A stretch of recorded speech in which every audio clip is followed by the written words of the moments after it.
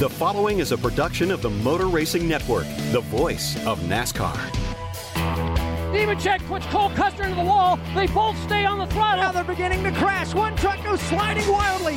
One truck is in the air. Matt Crafton upside down. The Motor Racing Network presents the tough trucks of NASCAR. 25 years and still trucking. At the line, Mike Skinner wins it by 2/100ths of a second. He was too bullheaded to let me pass him, and I was too bullheaded to let him have it. Brendan Gaughan wins in his own backyard at the Las Vegas. Fans were in. We partied in the race shop for hours. It was a wild party night. Now here's Sprague going for second. He and Hornaday come together. Now Hornaday goes around, slams into the wall. To this day, he can't tell me if I ever spun him out. Because I can save it better than him. I told you he was going to say that back. I told you. From the Motor Racing Network studios in Concord, North Carolina, here is your host, Mike Bagley. Welcome to episode 2 of MRN Presents the Tough Trucks of NASCAR. 25 years and still trucking. This week's show is all about the icons. It's those drivers that made a name for themselves in the NASCAR Gander Outdoors Truck Series. We'll explore the history and the achievements of names like Hornaday, Skinner, Sprague, Bodine, Crafton, and Sauter. It is true that there are many other names synonymous with the Truck Series, but these are the best of the best, starting with Ron Hornaday. Now here comes Hornaday. The checkered flag awaits. Ron Hornaday dives to the inside, comes down to the start-finish line. He picks up the win in the Pennzoil 200. A tremendous finish. Hornaday goes way up against the outside retaining wall. Gets the good run off the corner. They make contact off turn number 2. Hornaday has the fender out in Ron Hornaday wins the Cummins 200 at Indianapolis Raceway Park. Richard Petty, Bobby Allison, and now Ron Hornaday, winners of 5 consecutive races in a row in their NASCAR careers. Hornaday takes the checkers. Brian Scott, Hornaday is the best in the business, but he's the best in the business because he takes absolutely nothing for granted. And everybody's going to get one last shot at the master of the restart. It's official. Kevin Harvick will win tonight the Lucas Oil 150. It's also official that Ron Hornaday has won his 4th NASCAR Camping World Truck Series Championship. Palmdale, California's Ron Hornaday Jr. was one of the original stars of the series. He raced the Winter Heat Series in 1994 for Wayne Spears, but that partnership didn't last very long. I mean, I remember when we unveiled the trucks at Sonoma, and I got an opportunity to drive Wayne Spears' truck, and I think it was Venable and Jimmy Smith and all them guys. But I think we only had 5 or 6 trucks at the time. And the first exhibition races, there was only like 4 of us. And then Skinner got a truck with the next Winter Heat, I should say, in Tucson. So that was down in Tucson, the first races. And then, when it started in 95, I talked to Mr. Spears, and by that time, Earnhardt gave me a call. And I said, Wayne, are you going to run the whole truck series? He said, no, I'm not going to do that. No, it's just too much time and everything. So I said, I'm going to have to take the job with Earnhardt. Dale Earnhardt wanted him to drive his truck, but getting in touch with Hornaday proved to be a challenge for Dale Sr. We all know our late Larry Naston. He's a radio guy out there. He always called Monday morning and always screw with the guys and figure out what I did in racing that night. It was a Friday night or Saturday night at Bakersfield or Saugus. And he goes, hey, this is Richard Petty. Is Ron Hornaday there? So the guys were busy. I've been down in Tucson for 2 weeks racing, and the guys were busy. And this guy keeps calling up saying Dale Earnhardt wants to talk to Ron Hornaday, and they keep hanging up saying it's Larry Nasson because Larry always pretended he was Richard Petty. So come to find out it was Dale Earnhardt. Buddy Baker called me and said, did Dale Earnhardt call you yet? I said, no. He says, well, he expect a phone call from him. And so I called. Back in the day, we didn't have cell phones. We stopped to get fuel in O'Lendy's T-Bird back in the day. We called the shop and says, hey, make sure you take this phone call and tell them when I'm going to be in. They said, well, we've hung up on him 2 or 3 times already, so it must be Earnhardt. MRN's Tony Rizzuti worked as Hornaday's public relations manager during the early years with Dale Earnhardt Incorporated. He recalls the relationship the 2 Hall of Famers had. Dale would come down to the truck barn, if you would. It was by the chicken coop on Dale's property. So you had to go he had all these chickens that I think he sold them to Tyson. He had a nice little chicken company going, but the race shop was the equipment barn. And so the equipment sat on one side of it, and then there was a little area where they did some fabricating, and then the rest, the trucks sat there.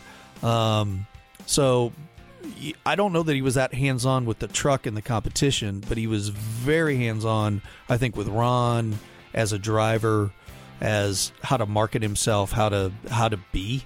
I think he was really, I think he and Ron hit it off, but I think there was a huge competition between them because they were similar aged. They had similar egos, and they obviously Ron hadn't had the success that Dale did on a national level, but when Ron came from California, he was as good as anybody in that state. He was the guy to beat. He was the sheriff of the Palmdale posse. And if the posse showed up, you had to beat Ron first. And Ron drove like Dale. He was rough and tumble. He wouldn't give you a space. He'd run the crap out of you into the corner. He's a mean hombre behind the wheel, very aggressive. So I think they were similar in that. But I know Ron tells a great story of Ron's trying to find a place to live, and there's a house just down the street from Dale Earnhardt Incorporated. And it had been for sale for a couple of weeks. Ron kept driving by and seeing it. Finally, he and Earnhardt went and got lunch one day, and Ron said, "Hey, I want you to check out this house down here. I'm thinking about buying this house. It's close to the shop. I think it'll be good." Earnhardt walks through that. "Ron, I don't think this is for you, man. I think you need to look somewhere else." "Really?" "Yeah, I know this area pretty good. I think you want to look somewhere else." So Ron looked somewhere else. Guess who bought that house 2 days later? Earnhardt. Earnhardt bought that house right underneath him. And Hornaday's like, "You idiot. Well, I really liked it, Ron. I didn't want you to get it." He's thinking, "You have everything. Why did you buy this tiny little house?" But that was Earnhardt. Like, he didn't want Hornaday to win on something that somehow Earnhardt had missed. So I think that side of it kept Ron always on his toes. Ron Hornaday Jr. went on to win his first championship in 1996. It is done. Ron Hornaday is the 1996 NASCAR Craftsman Truck Series champion. He wins unofficially by 53 points over the second-place truck, which turns out to be Jack Sprague, with Mike Skinner finishing in the third spot. And again in 1998 for Dale Earnhardt. He would win another 2 championships for Kevin Harvick in 2007 and 2009. And there's 2 celebrations with KHI crews down here on pit road. One in pit stall number 3. It's for Kevin Harvick and his team as they're going to victory lane. One in pit stall number 1 as they go exchange high fives is for the championship, both the driver and car owner championship for Ron Hornaday Jr. Another big night for KHI. His aggressive driving was the key to many of his 51 victories in the series. Johnny Sauter says Hornaday's personality on the track didn't match the personality off the track. Well, he's aggressive, but that's kind of the way I felt like I am too, where you try to, maybe necessarily don't have the best piece, but you got to make something happen with it, and Hornaday was awesome for that. He's just an aggressive racer, and he won a lot of races, and he's the guy, maybe when you leave the racetrack, he's the guy you want to go drink beer with. I'm just telling you, he's the guy you want to hang out with. I feel like, away from the racetrack, I feel like I'm a lot of fun to be around, and Hornaday's that same way. You want to, that's the kind of people you want to hang out with. Todd Bodine competed against Hornaday from 2005 to 2013. Well, we all know what he's like on the track. You don't. Ron's probably the most hard-nosed racer they've ever had in the Truck Series. I mean, take no crap from nobody. You're not going to push him around, period. Because if you try to push him around, you're going for a ride, and he's going to push you right back. But off the track, man, one of the coolest guys I've ever had the pleasure. We weren't friends when we started in the Truck Series, and it actually took a couple of years in the Truck Series to become friends. And I'm so glad that I did, because him and Lindy are the 2 of the nicest people you ever meet. You just give you the shirt off their back, and they're a lot of fun. I mean, with Ron and Lindy would take their motorhome, and Janet and myself would have ours, and we'd actually follow each other to the races. And a couple of times we went race to race together from track to track, and we just had so much fun. And just good people. I'm very fortunate to call him my friend. MRN's Alex Hayden. Ron Hornaday Jr. truly is a character. He's not only a NASCAR Hall of Famer, obviously, based off of his on-track record and experience there, but his off-the-track demeanor should be Hall of Fame worthy as well. The guy had fun all the time, and not necessarily in a bad way, just cutting up, joking, always laughing, having a good time. There's been times where we've been driving back and forth to the racetrack in rental cars or headed to the airport, whatever the case may be, and being out on the freeway or these 2-lane roads, Hornaday will come flying up in his car. We had no idea he was coming up behind us, and he'd come flying up behind us, give us a little shot in the back bumper, and nothing to damage the cars, but we're riding along the freeway at 70 miles an hour, and a little hit in the back bumper, it gets your attention, and you better hang on. And then all of a sudden he comes flying up beside you, laughing and joking and just waving, and just leaves you in the dust, and then slows back down and wants to cat and mouse with you. But that's the kind of person Ron Hornaday Jr. is. Just had fun all the time. He's that type of guy that made being in the Truck Series worthwhile for a lot of those guys that made a living in the Truck Series, because the Jack Spriggs, the Mike Skinners, the Dennis Setzers of the world, that was their livelihood. They didn't necessarily want to go to the top level in Cup racing in the Premier Division because of the time constraints that puts on you. Running the Truck Series, you can have fun. It's a lot more laid back, a lot more relaxed, but yet you still get some of the most competitive, best racing out there. And Hornaday's in the Hall of Fame because of all of that. Much of Hornaday's success came from his ability to get the best restart. We come from Sauga Speedway. 40 cars started the field, and if you get points by the trophy dash and all that stuff, and they didn't burn the field. You only had 60 laps to get to the front of the thing. Mm-hmm. In a restart, I've always knew the flagger, and I can see where he twitches his hand. And I've always learned by watching the car or the truck in front of you. And the best part is we had lappers on the inside and normal pace on the outside that you can't pass to the right only. Well, everybody tries to hold the lappers down there, and when they go, you can pass before the line. Just when the green flag drops, they're gone. MRN's Fred Armstrong. Hornaday is probably one of the best restarters I've ever witnessed. And, and I've often thought, why is he the king of the restarts? And I think I asked him that probably in as many different ways as I possibly could in the interview process and got many different answers. But what I recall most about that is that his experience in late models, his experience in the NASCAR Southwest Tour, and his experience at tracks like Saugus, which is just a bull ring, off camber corners. They're like flat and slightly debanked. That guy ran everything you could run at those tracks and really, got used to the short format of racing. And I think that's why guys like Ron were so successful early on in the Truck Series, because he was a top flight driver. He would drove in the Winston West Series, and they visited a lot of short tracks. We had a Winston, what's K&N West now, Evergreen Speedway, Portland Speedway. I think they had a race at Saugus, Bakersfield. And they were short races.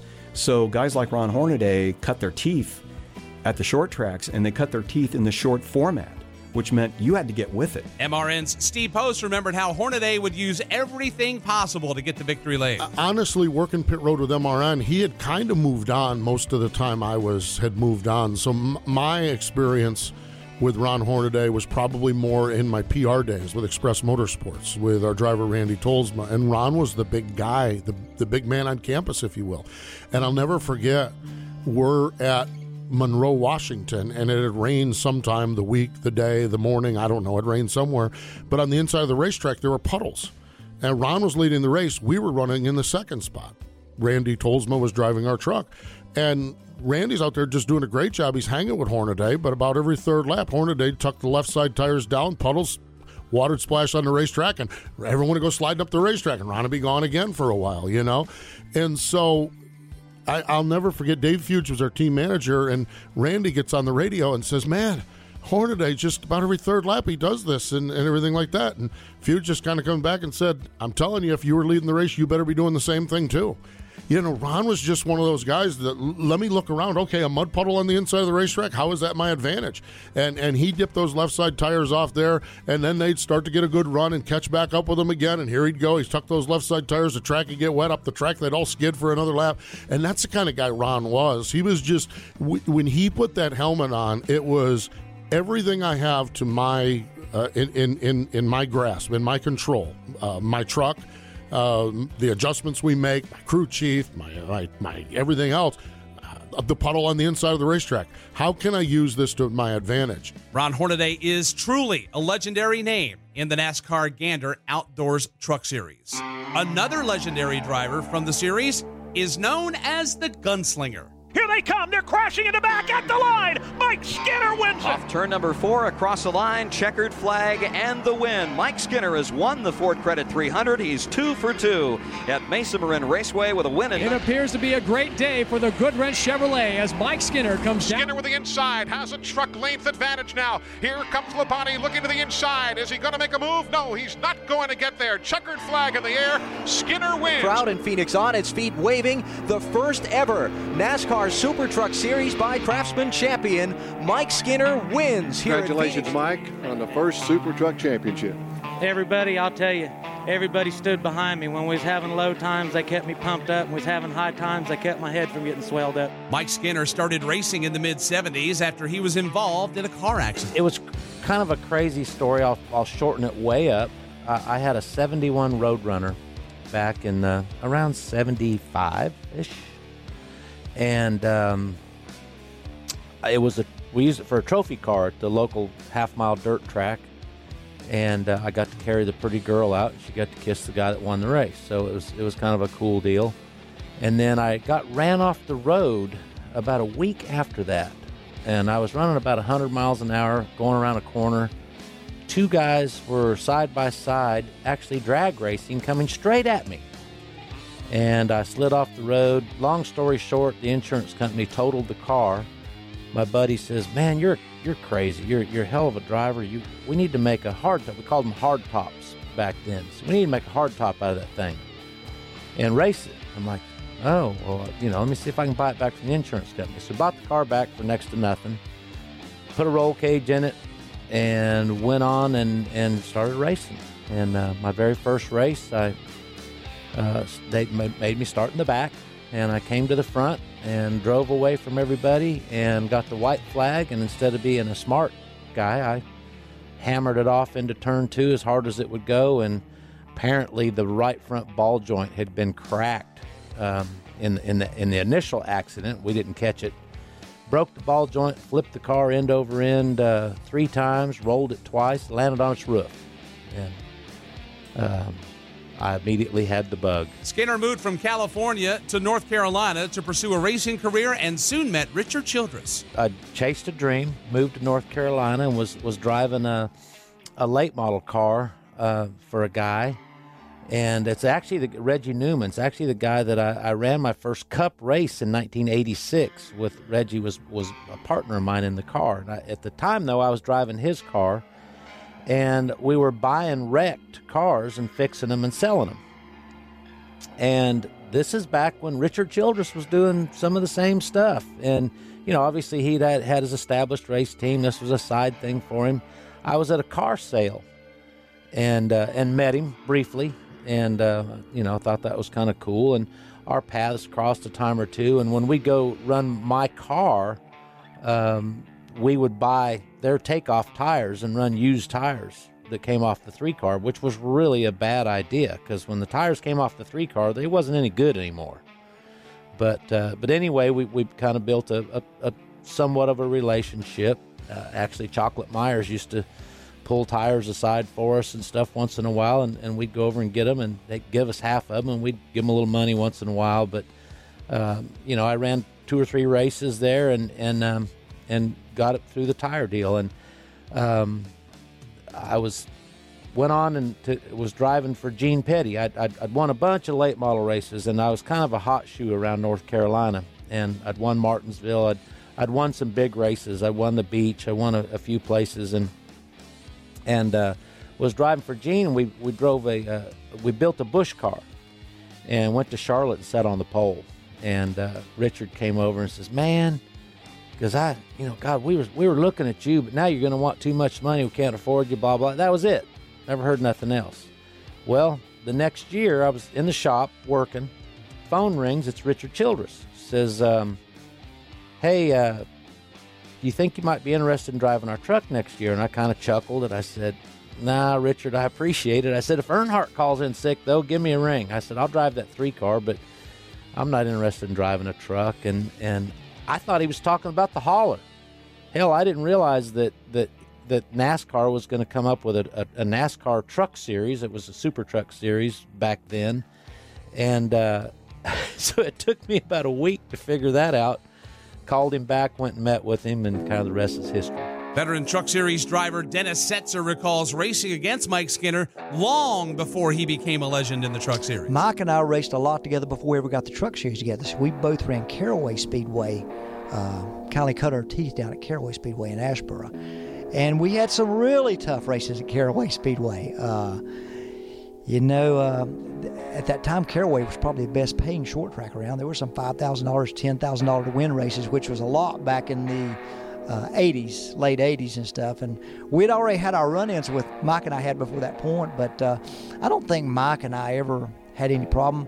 I don't think we ever had any problems in the Truck Series, really. We raced really hard. That was, like I say, that was maybe my big break in the Truck Series, is the first race I ran at Milwaukee. Mike and I switched the lead in the last 10 laps, 3 or 4 times probably, and a pretty exciting race for Dodge and different people right there at that time. Mike Skinner won the inaugural Truck Series race at ISM Raceway, formerly known as Phoenix International Raceway. That was back in 1995. He would go on to win 8 of the 20 races that season, including the championship.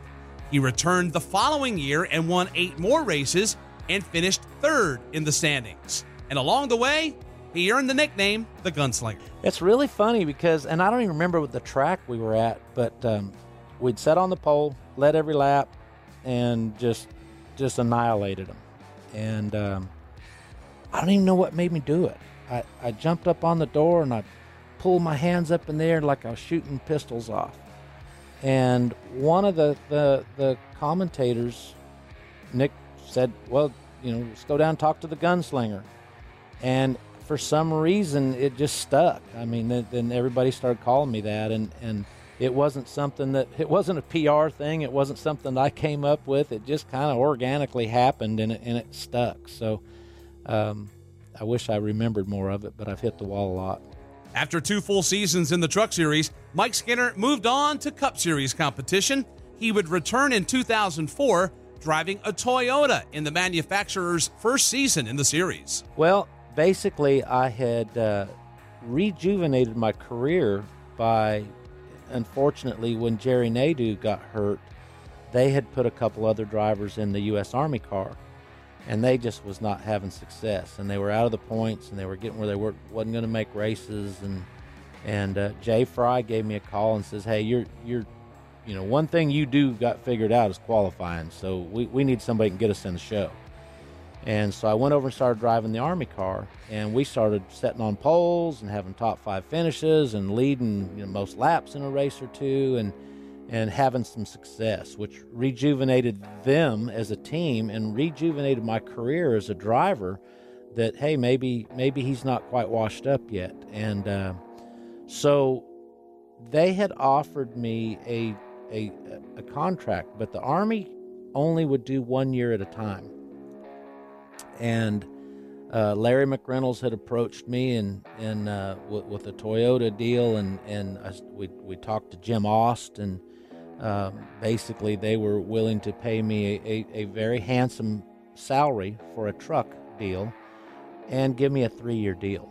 And so Angie and I talked about it and said, wait a minute, we're going to run 10 less races.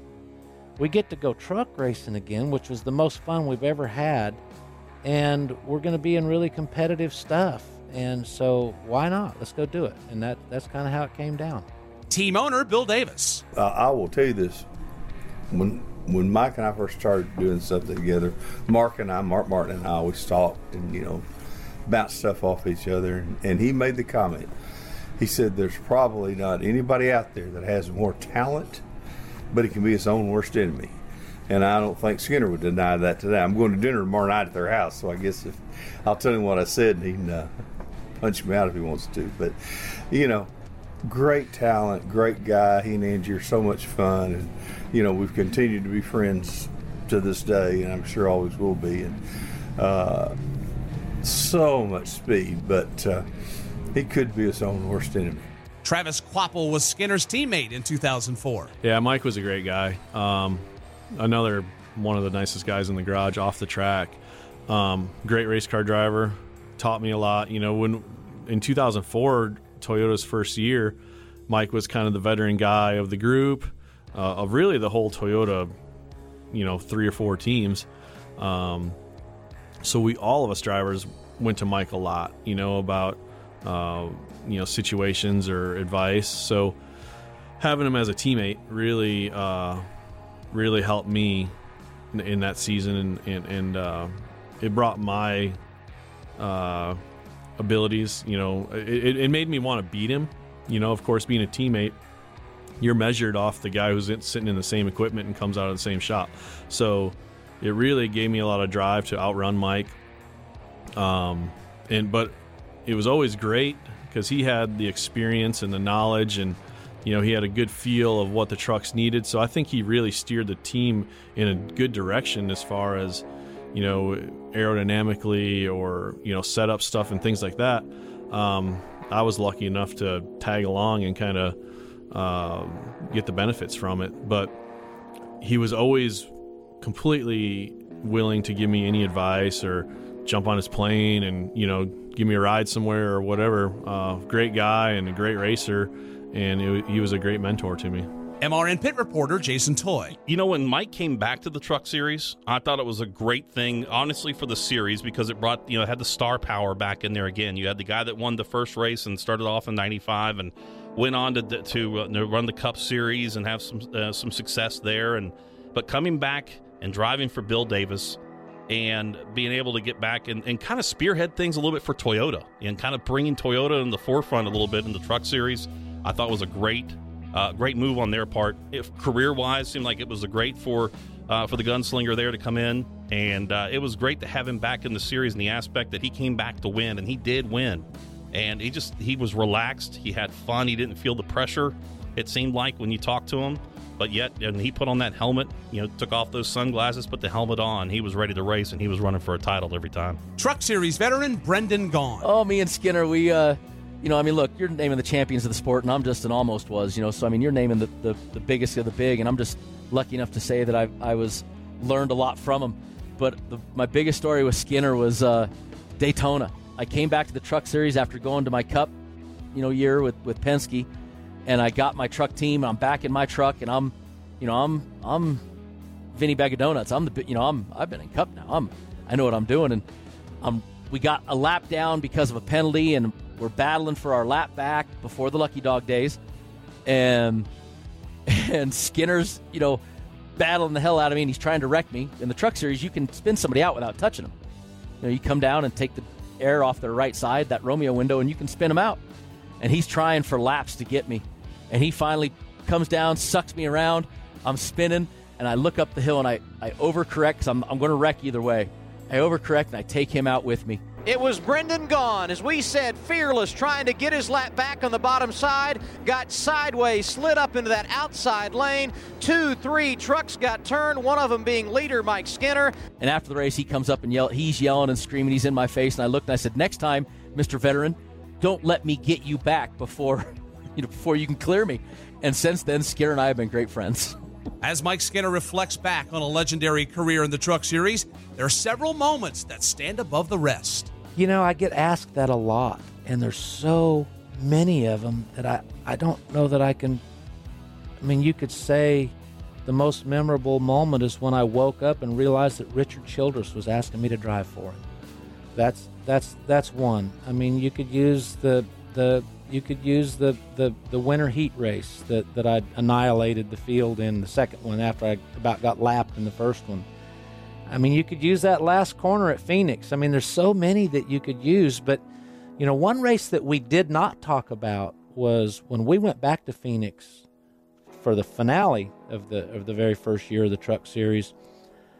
All I had to do is finish 16th or better, and we won that race. And I had to beat Ernie Irvan to win that race, and he had Roush power, and it was tough. Skinner now with no lap traffic to contend with, just Ernie Irvan about 5 truck lengths behind him. Here he comes off of turn number 4. The crowd in Phoenix on its feet waving. The first ever NASCAR Super Truck Series by Craftsman champion.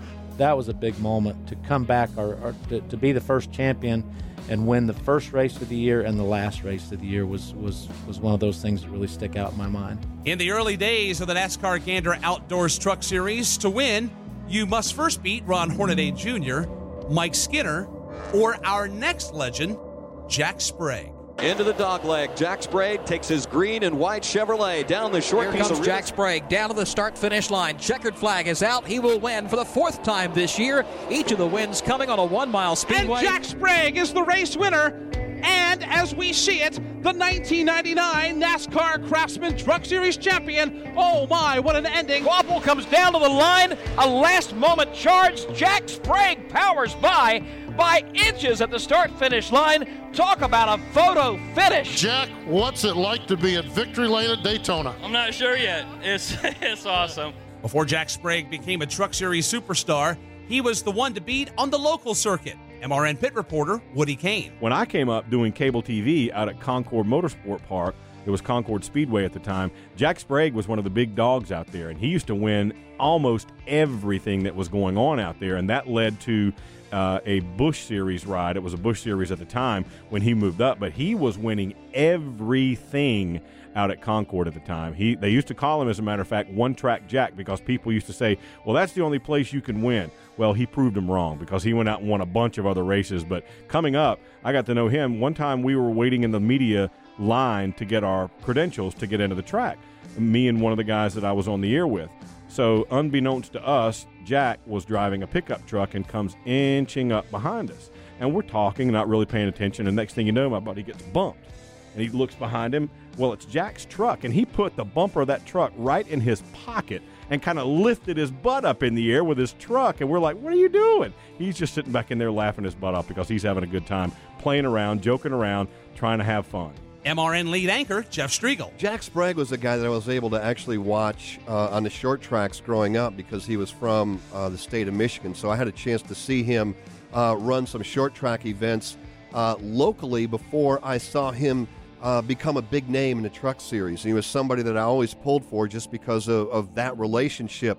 And you know, when I watched him younger on the short tracks in Michigan, I always felt like he had the talent if he was given the opportunity, and he proved me right because he certainly has an awful lot of talent. He was able to showcase that in his trucks. When NASCAR announced that there will be a new Truck Series in 1995, Jack Sprague didn't have much faith that it would work or be around for very long. I had no desire. I had no interest. I never even thought I'd end up in that series. I thought it was going to be a flash in the pan and be over with. Well, I'd been in and out of the Busch Series at that time, the Xfinity Series now, but and doing the late model thing, my own late models, and working for Robert Hamke building race cars. And actually him and Robert Hamke and Bruce Griffin were friends, and Gary Blue was tagged to drive that truck of Bruce Griffin's, and he got himself in some trouble, and we had one of his trucks up there that Hamke's working on it, and Bruce came to get it, and he says, "You want to drive this thing?" Sure. I mean, what else have I got to do? Pay for my own racing in a late model or take a chance at this? So we worked on the truck and took it to Phoenix, and here we are 25 years later. Jack Sprague remembers the inaugural race at ISM Raceway in 1995. Everybody was new at the trucks, so I wasn't stepping in at a horrible disadvantage except to, your Childress teams with Skinner and your Hornadays with Earnhardt. I mean, I was in the... we had 2 trucks, dude. I mean, this was a 2-truck operation. That's all we had. And we went to Phoenix, and, man, I can remember being just so nervous. I just got to make this race. I got to make this race. This is a long ways out here, We drove out there. We didn't fly nowhere in 95. We drove a toter home with a Featherlight trailer, with everything we had in this trailer. We spent 5 weeks on the West Coast between Seattle, Portland, Phoenix. Never came home. And I had a brand new baby, Paige, and it was tough. But so we get to Phoenix, and we qualify for the race, and I'm like, oh. Well, then we run the race, and I think you might know better than me. I finished 7th or 5th or something. I was like, this is pretty cool. It didn't drive near as bad as I thought it would as far as being a truck. It was fun, sliding around. The rest is history. I loved it from the first time I made laps at Phoenix, and still loved it. Still love it. Later that same season, Sprague landed a job racing for Hendrick Motorsports. There wasn't no phone call. I bugged him. Jimmy Johnson, the late Jimmy Johnson, ran the program over there, ran everything, ran motorsports. And Dennis Conner was the engine guy on Billy Hess's truck that was Rick Hendrick hired Billy Hess to run his truck program with Scott Legacy. Well, Dennis Conner was the engine guy, he was hired to be the engine guy, and then the crew chief the following year when Hendrick brought it back in-house in 96. Mm-hmm. So Billy ran the deal in 95, Billy Hess. So Dennis, I didn't know it, wanted me to drive it. Well, then Dennis got talking to me at the racetrack toward the middle of 95, two-third point of 95. He says, you need to call Jimmy Johnson. Well, I called him 2-3 times a week, kept calling him. I'm like, they're either going to hire me or they're going to hate me. I mean, I knew it was down to me and Dennis Setzer. And I think Setzer would have got the deal, except he decided he wanted to go drive in the Busch Series in the Alliance car, which I think got me the ride. So finally, anyway, I'm bugging Jimmy Johnson, and I'm bugging him, and I'm telling him, I'm sorry I'm bugging you, dude. And the Bruce Griffin deal was coming to an end. I mean, I was spending my money, and I was broke, and I wasn't getting money, and it was literally get the payoff check from the race, buy tires the next week. It was that, and it was getting tough. So finally, he says, I called him one day, and he says, can you be here in an hour? Yeah. And I'm working in Kannapolis in this little shop with our 2 little trucks, and I haul Bud over there. I didn't go change or nothing. I was all worked dirty, and I went in Jimmy Johnson's office. He says, how you doing? I said, good. He said, hang on a minute. Hit speakerphone, and Rick gets on there. He says, hey. I said, hey, Rick. I said, hey, Mr. Hendrick. He says, you think you can drive my piece of crap trucks? I said, I'm pretty sure I can. Absolutely. He says, all right, we're going to give you a shot. Well, it wasn't that simple, dude. It wasn't like they just signed me. He says, okay, we're going to go to Phoenix this week and see how you do. And then if we're okay, we're going to go to Flemington the following week. I'm like, Flemington? You got to be kidding me. So we go to Phoenix. We test. Terry's racing too. We're both in Hendrick trucks. We're both fast thing there in the test. I think I was a little faster. We go back. We qualify. I think Terry sit on the pole or qualified second. Something happened. We got really tight and qualified like 20th. I'm like, oh, man. So then we start the race. I started on the outside, I remember, and we were going on into one, and my radio's messed up, and I was like, here's. So I turned down, and I come down on Butch Miller. He spun me. I back in the fence. Dude, we ain't even made a corner.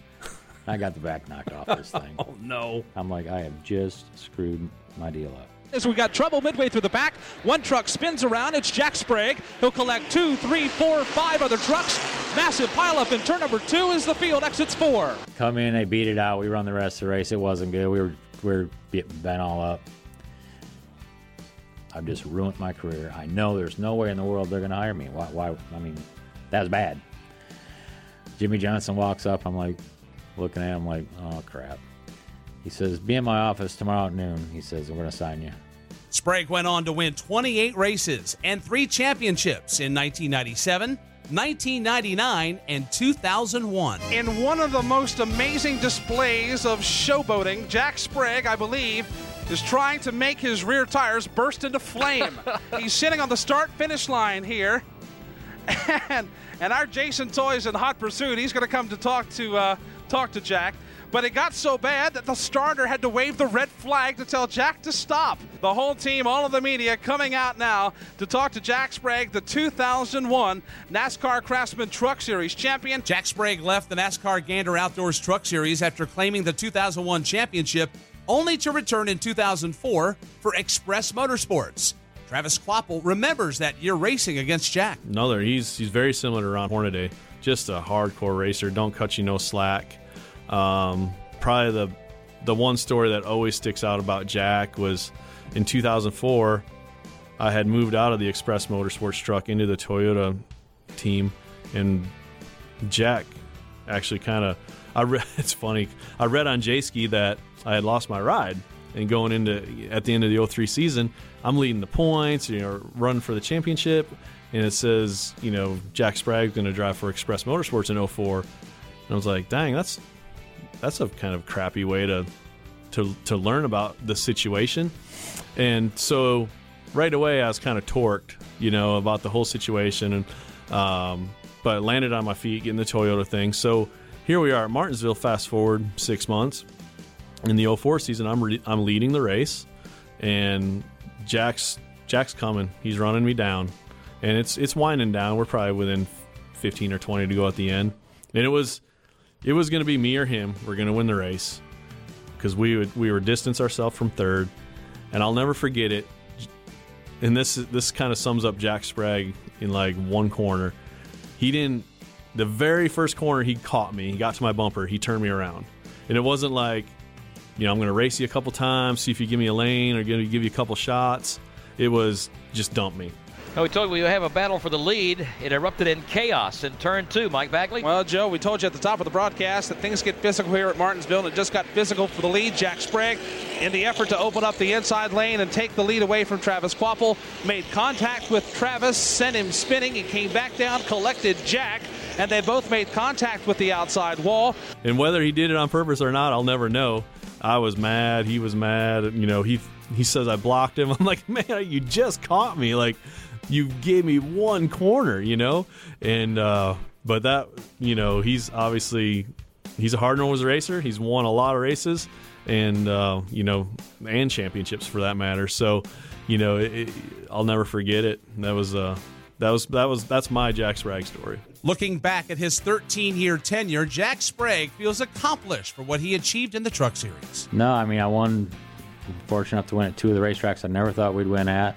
We let some races get away, and we got some we shouldn't have. So, no, I'm proud. I'm proud of what we've accomplished. I'm proud of what Dennis and I and Rick have accomplished and our whole team. So, and the Weilers and Dave Fuge, and I've raced for some great people and won some races and had a lot of fun doing it. In 2004, a familiar but new name arrived on the scene of the Truck Series, and the success came quickly. Bodine beats Musgrave by half a truck length. Todd Bodine wins his very first NASCAR Craftsman Truck Series race. What a finish at Fontana. And nobody can do anything with him. Rick Crawford tries. He's going to come up short as Todd Bodine comes down to the line. Crawford flares out to the inside, Johnny Benson, but Todd Bodine comes back. Todd Bodine able to get away one more time off turn number 4 for Todd Bodine. Here comes the Onion back into the Trioval at Daytona. Got a nice lead over Kyle Busch, who now is struggling for second. Todd Bodine wins 4 in a row on super speedways. Todd Bodine got his first taste of the Truck Series in its very first season back in 1995. Well, with this Truck Series, everybody knew it was coming. We'd heard about it and talked about it, and there were rumors flying in the garage and all that. And, I'd watched the start of it that season, and about halfway through, it was before halfway through the season, Jack Roush called me about driving his truck for a few races. They were just getting the truck team started. Needed someone with some experience to get in there, and so I drove 4 races for Jack at the end of the 95 season. So I got my experience right off the bat with it, and really fell in love with it right off the bat because it was so much fun. It's back then it was truly a short track series, just like what we all grew up doing, and we all had a ball. After those 5 starts in 1995, it would be 2004 before Todd returned to Truck Series racing. The year before, in 03, I was racing for Travis Carter in the Cup Series, and we had National Guard for a sponsor, and at the end of the series, with no warning, they told us they weren't coming back for 04. And at that point, there's no jobs to be found. You're not going to just call somebody and you got to start that stuff in the middle of the season. So here I am. I don't have a job. And I had a friend, Larry Gunzelman, who had a Cup car, and he was doing some start and park stuff and asked me if I'd do it for him. And, you got to pay the bills. You got to keep it going. Be there every week to try to get a job. And so I did that at the start of the year. And Mike Hillman Sr. called me. Me and Mike have been friends forever. And said, hey, I got these 3 brothers from Ohio. We're going to start a truck team, and it's going to be a Toyota. They have Toyota dealerships, so it's going to be a Toyota, and I want you to drive it. He said, you want to do it? I said, are you kidding me? I would love to do it. I know everybody knew back then what Toyota was going to mean to NASCAR. It was the kind of support they were going to give their teams, the kind of support they were going to give the sanctioning body and everything that goes with it. I wanted to be a part of it. So I went down there, which is another funny story. So I go down there, beautiful midsummer day, and I roll up in the shop. It was down by the speedway, and go in the office, and there's Mike and these 3 guys with suits and ties on. And Mike introduced me. Hey, this is Rick Germain. This is Steve Germain, and this is Bob Germain. I said, how you doing, guys? You know, and shake their hands. And Steve, who is the funny one of the 3, he looks up at me. I'm dressed. I got a T-shirt on, shorts, and flip-flops. He says, is this how you come for a job interview dressed like this? And he was serious as a heart attack. He's like, what are you doing? I said, well, I didn't think I was coming for an interview. I thought I already had the job. So that got a big chuckle, and we laughed about it and kept going, and the rest is history. I mean, we started that year. First race was Richmond. We finished 4th. I think the 3rd race, there was a race in between there. I can't remember what it was, but the 3rd race was Las Vegas, and we had it won. We had the fastest truck. We drove away from the field, and with 25 laps to go, caution came out. Shane Meal came in and put tires on, and nobody else did. He started behind all those guys that stayed out, and he drove through the pack, and I'd pulled away from second place by half a straightaway, and he ran me down with the new tires, and I held him off for about 4 laps, and finally, coming for the white flag, he just moved me out of the way. And he ended up winning the race at Vegas, and I finished 2nd. And we went on, and we won the next 2 races, Texas and Fontana. And, you know, we were on our way then. We knew we had a good race team, and we were going to race full-time the next year, and, you know, the rest is history. MRN pit reporter Jason Toy. One of the great things for him, I think, it going into the Truck Series kind of rejuvenated his career. You know, Todd had good success in the Busch Series and the Busch North Series as well. And then, but when he got into the Truck Series and driving for, you know, teams like Germain and some other drivers, other teams as well, he had great success, obviously, with Germain and being able to bring that team to the forefront. And, of course, now they're in the Cup Series and running there with the 13. But they were running for championships with that team that was, you know, with ownership out of Columbus, Ohio. And Todd was able to give them the experience, you know, with Toyota's help as well with that program to be one of their flagship teams there for Toyota. He really kind of established that race program for him and running for championships. You know, when Jack kind of left a little bit with the series, it came down a lot of times with Todd and Ron. And, you know, they developed a friendship, both on the track and off the track as well. But they ran hard against each other every single lap they were on that racetrack. And, you know, Todd kept that same enthusiasm from the first time he came into the Truck Series to whenever he jumps in occasionally over the last couple of years. And now he does in broadcasting. I think he has that same personality. And Todd was a fighter. He was a spark plug in the aspect that he would fight for what he wanted. He would go for the win when he needed to, and you know what? It paid off a lot of times. And a lot of times we saw Todd back in the garage area because he would try to go for those positions or go for those wins, and it didn't quite work out. But you know what? Every race he was pushing the envelope to be able to try to go for that win and that championship. Todd Bodine got his first win in the Truck Series back on October 2nd, 2004 at the Auto Club Speedway. It was just his 4th time out with Germain Racing. Todd Bodine wins his very first NASCAR Craftsman Truck Series race. What a finish at Fontana. You know, it's about people. This sport's about people. Toyota was great enough to supply us with incredible equipment. The truck and the motor, everybody at TRD does such a great job. And, you know, it starts with the top, with the car owners, Don Arnold, the Germain brothers. You know, they hired the right guy, Mike Hillman, and he put together a great crew, and here we are. Victory lane, 4th time out. We really feel like this could have been our 3rd win out of 4, but, you know, finally get one, we're happy. When we were racing, that we had something special, this team was full of very good people, first of all, that are fun. We didn't have any attitudes, and good people that knew their jobs and knew how to do their jobs. So we understood the position we were in. And when we won that first race, it's like, yeah, okay, here we go. We're going to do this. We're going to be successful here, and we're going to have a lot of fun doing it. And, you know, the Germains was really their first time into racing, owning a team. And they were excited, and they wanted to invest in their team and make it better. So I knew that everything that they could give us, everything Toyota could give us, having all those people there that were doing their jobs that well, sky was the limit. Todd Bodine won 22 races in his Truck Series career, along with 2 championships in 2006 and 2010. And Todd Bodine's point lead 202 over Eric Almirola. Todd has clinched the 2010 NASCAR Camping World Truck Series Championship. We talked to Brother Brett this morning in the airport, and he was talking about the different paths that all the Bodine brothers took. And the first championship, you said this was for the Bodine brothers. Is this one a little bit for Todd? Well, I don't look at this that way. Maybe I'm different than other drivers or whatever, but I don't look at it that way.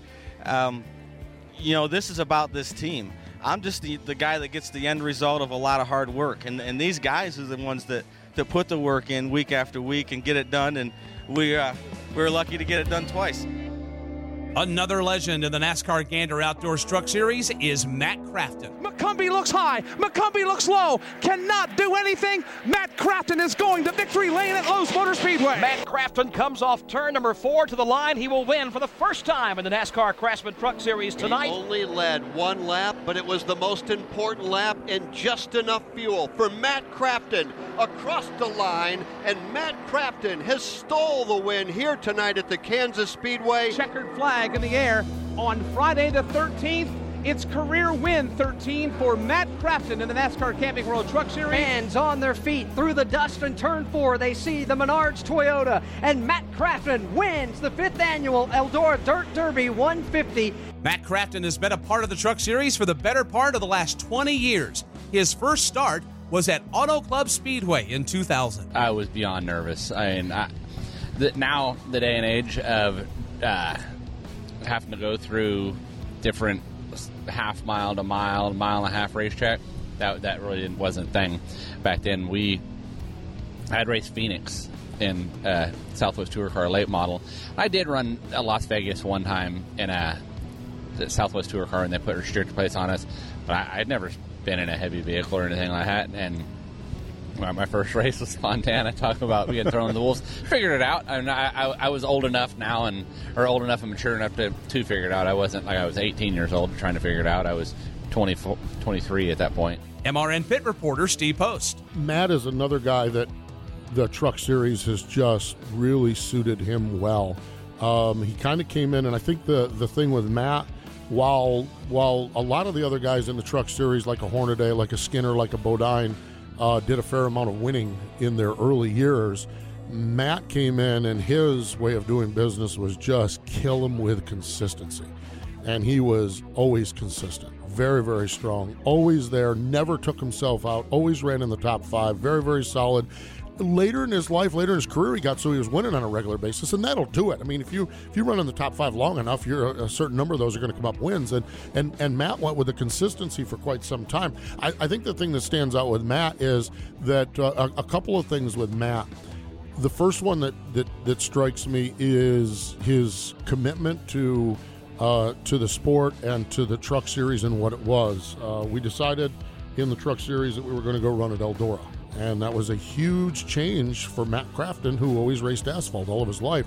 What I respect so much about Matt is that he actually bought a dirt modified and went up in the Ohio area, up near Sandusky, Ohio, where the team is located, and he would go out on his off weekends and run that dirt modified and get comfortable sliding a car and dirt tracking a car and pedaling a car and doing things great dirt track racers do. Well, lo and behold, he goes and does all of that, and here we roll into Eldora, and we're kind of shocked when Matt Crafton's standing in victory lane, but when you put it together, he's a tremendously talented race car driver with a great team. And, oh, by the way, now he does have that dirt track experience. So his commitment to that, to me, was always just fascinating to me, and how he did that and how he took to dirt track racing. And now he still runs a dirt modified. It's kind of like, well, now that school is done with the dirt track stuff, he still enjoys doing it. Travis Quapple says Crafton and his team, Thor Sport Racing, have come a long way since entering into the sport. Matt's really cool. I think he's the same age as me. We came into the sport at the exact same time. He came from the Southwest Tour Super Late Models. I came from the Midwest Super Late Models. And, those first few seasons, I knew Matt is an amazing driver. When Thor Sport was younger, they weren't very good, quite honestly. In the early 2000s. So I really felt bad for Matt, suffering through that. And seems like he always had horrible pit stops. He would get up there and run in the top 5, and then a pit stop would pushing back 5 or 8 spots, and he never got the finish or the results to show for his ability. So really happy for Matt over the past decade how that team, ThorSport, has turned around and, you know, got all the resources and the funding and everything to really do it right, and he's shown what he can do on track.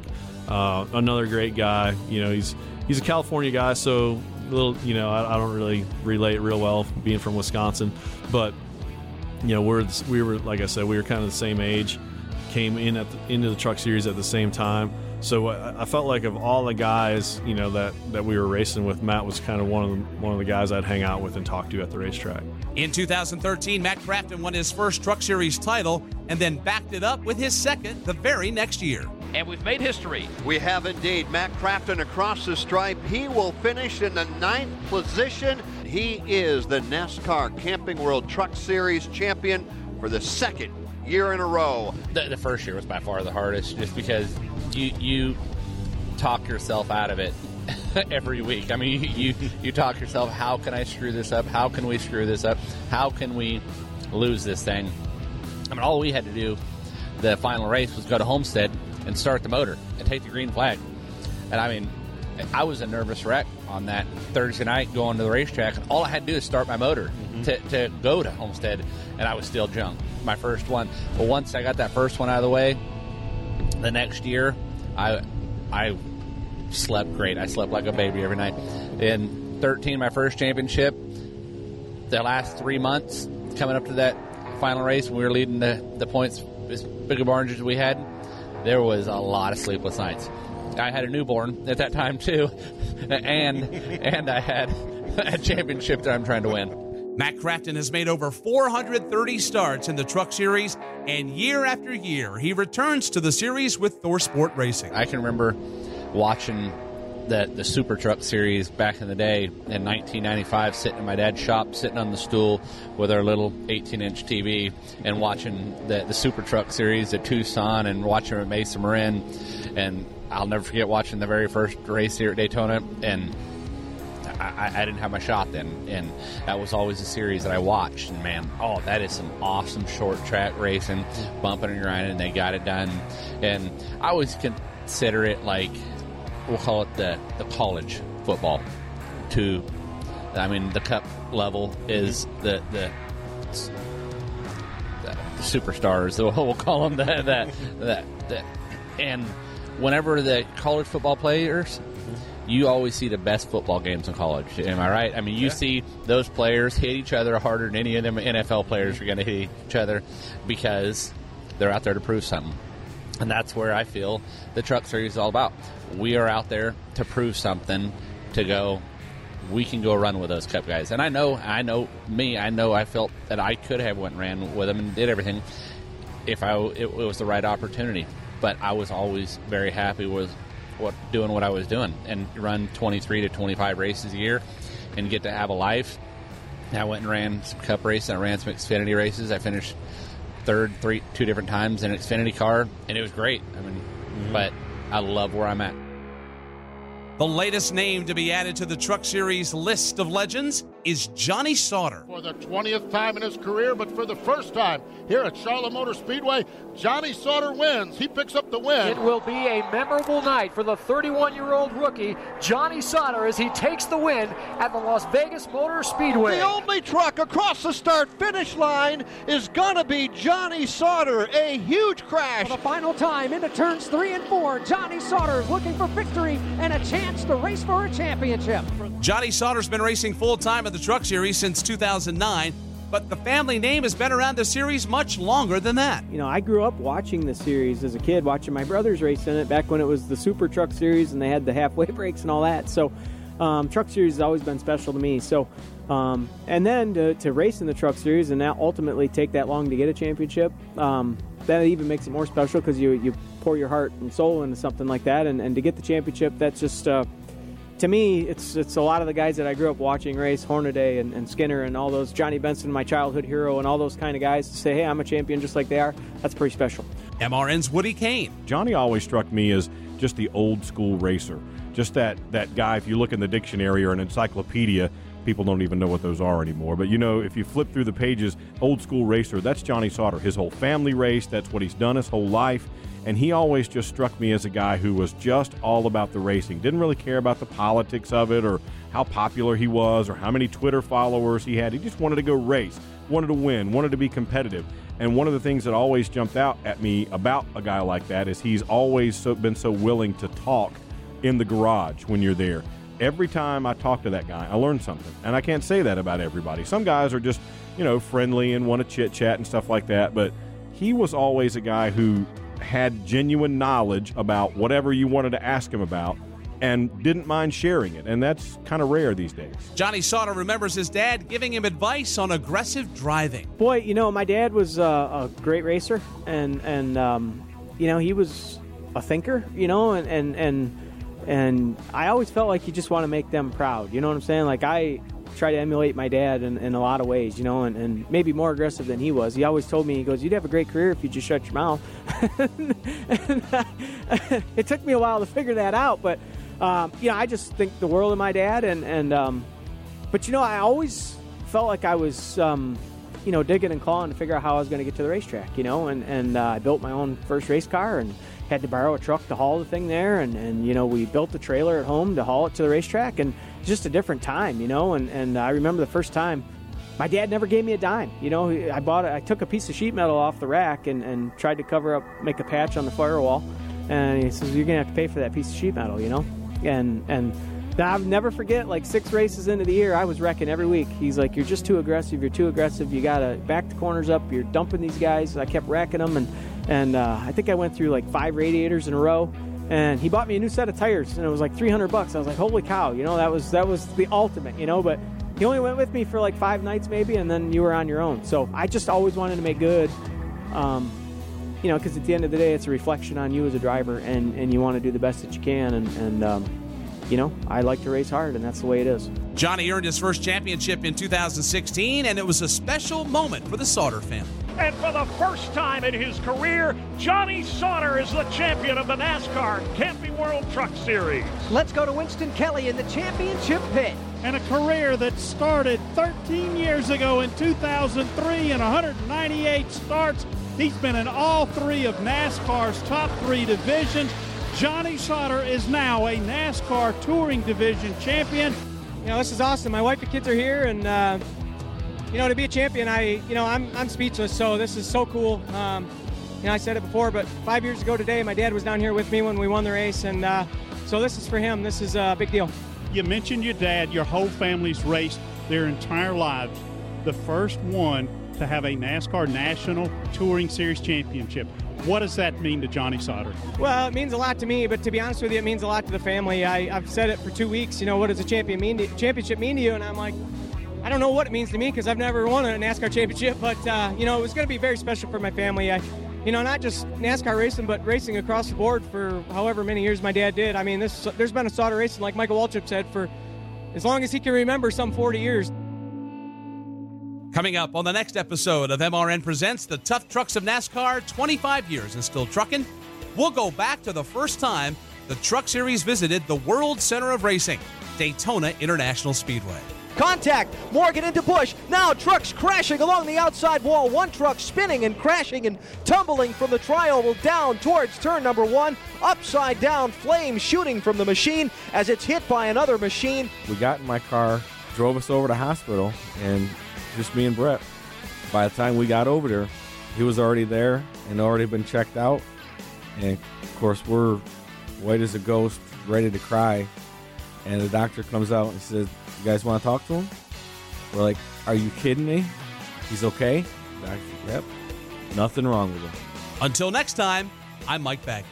Today's program was a presentation of the Motor Racing Network with studios in Concord, North Carolina and Daytona Beach, Florida. The Tough Trucks of NASCAR, 25 years and still trucking, was written and produced by Rich Culbreth. Any use of the accounts or descriptions contained in this broadcast must be with the express written permission of NASCAR and the Motor Racing Network.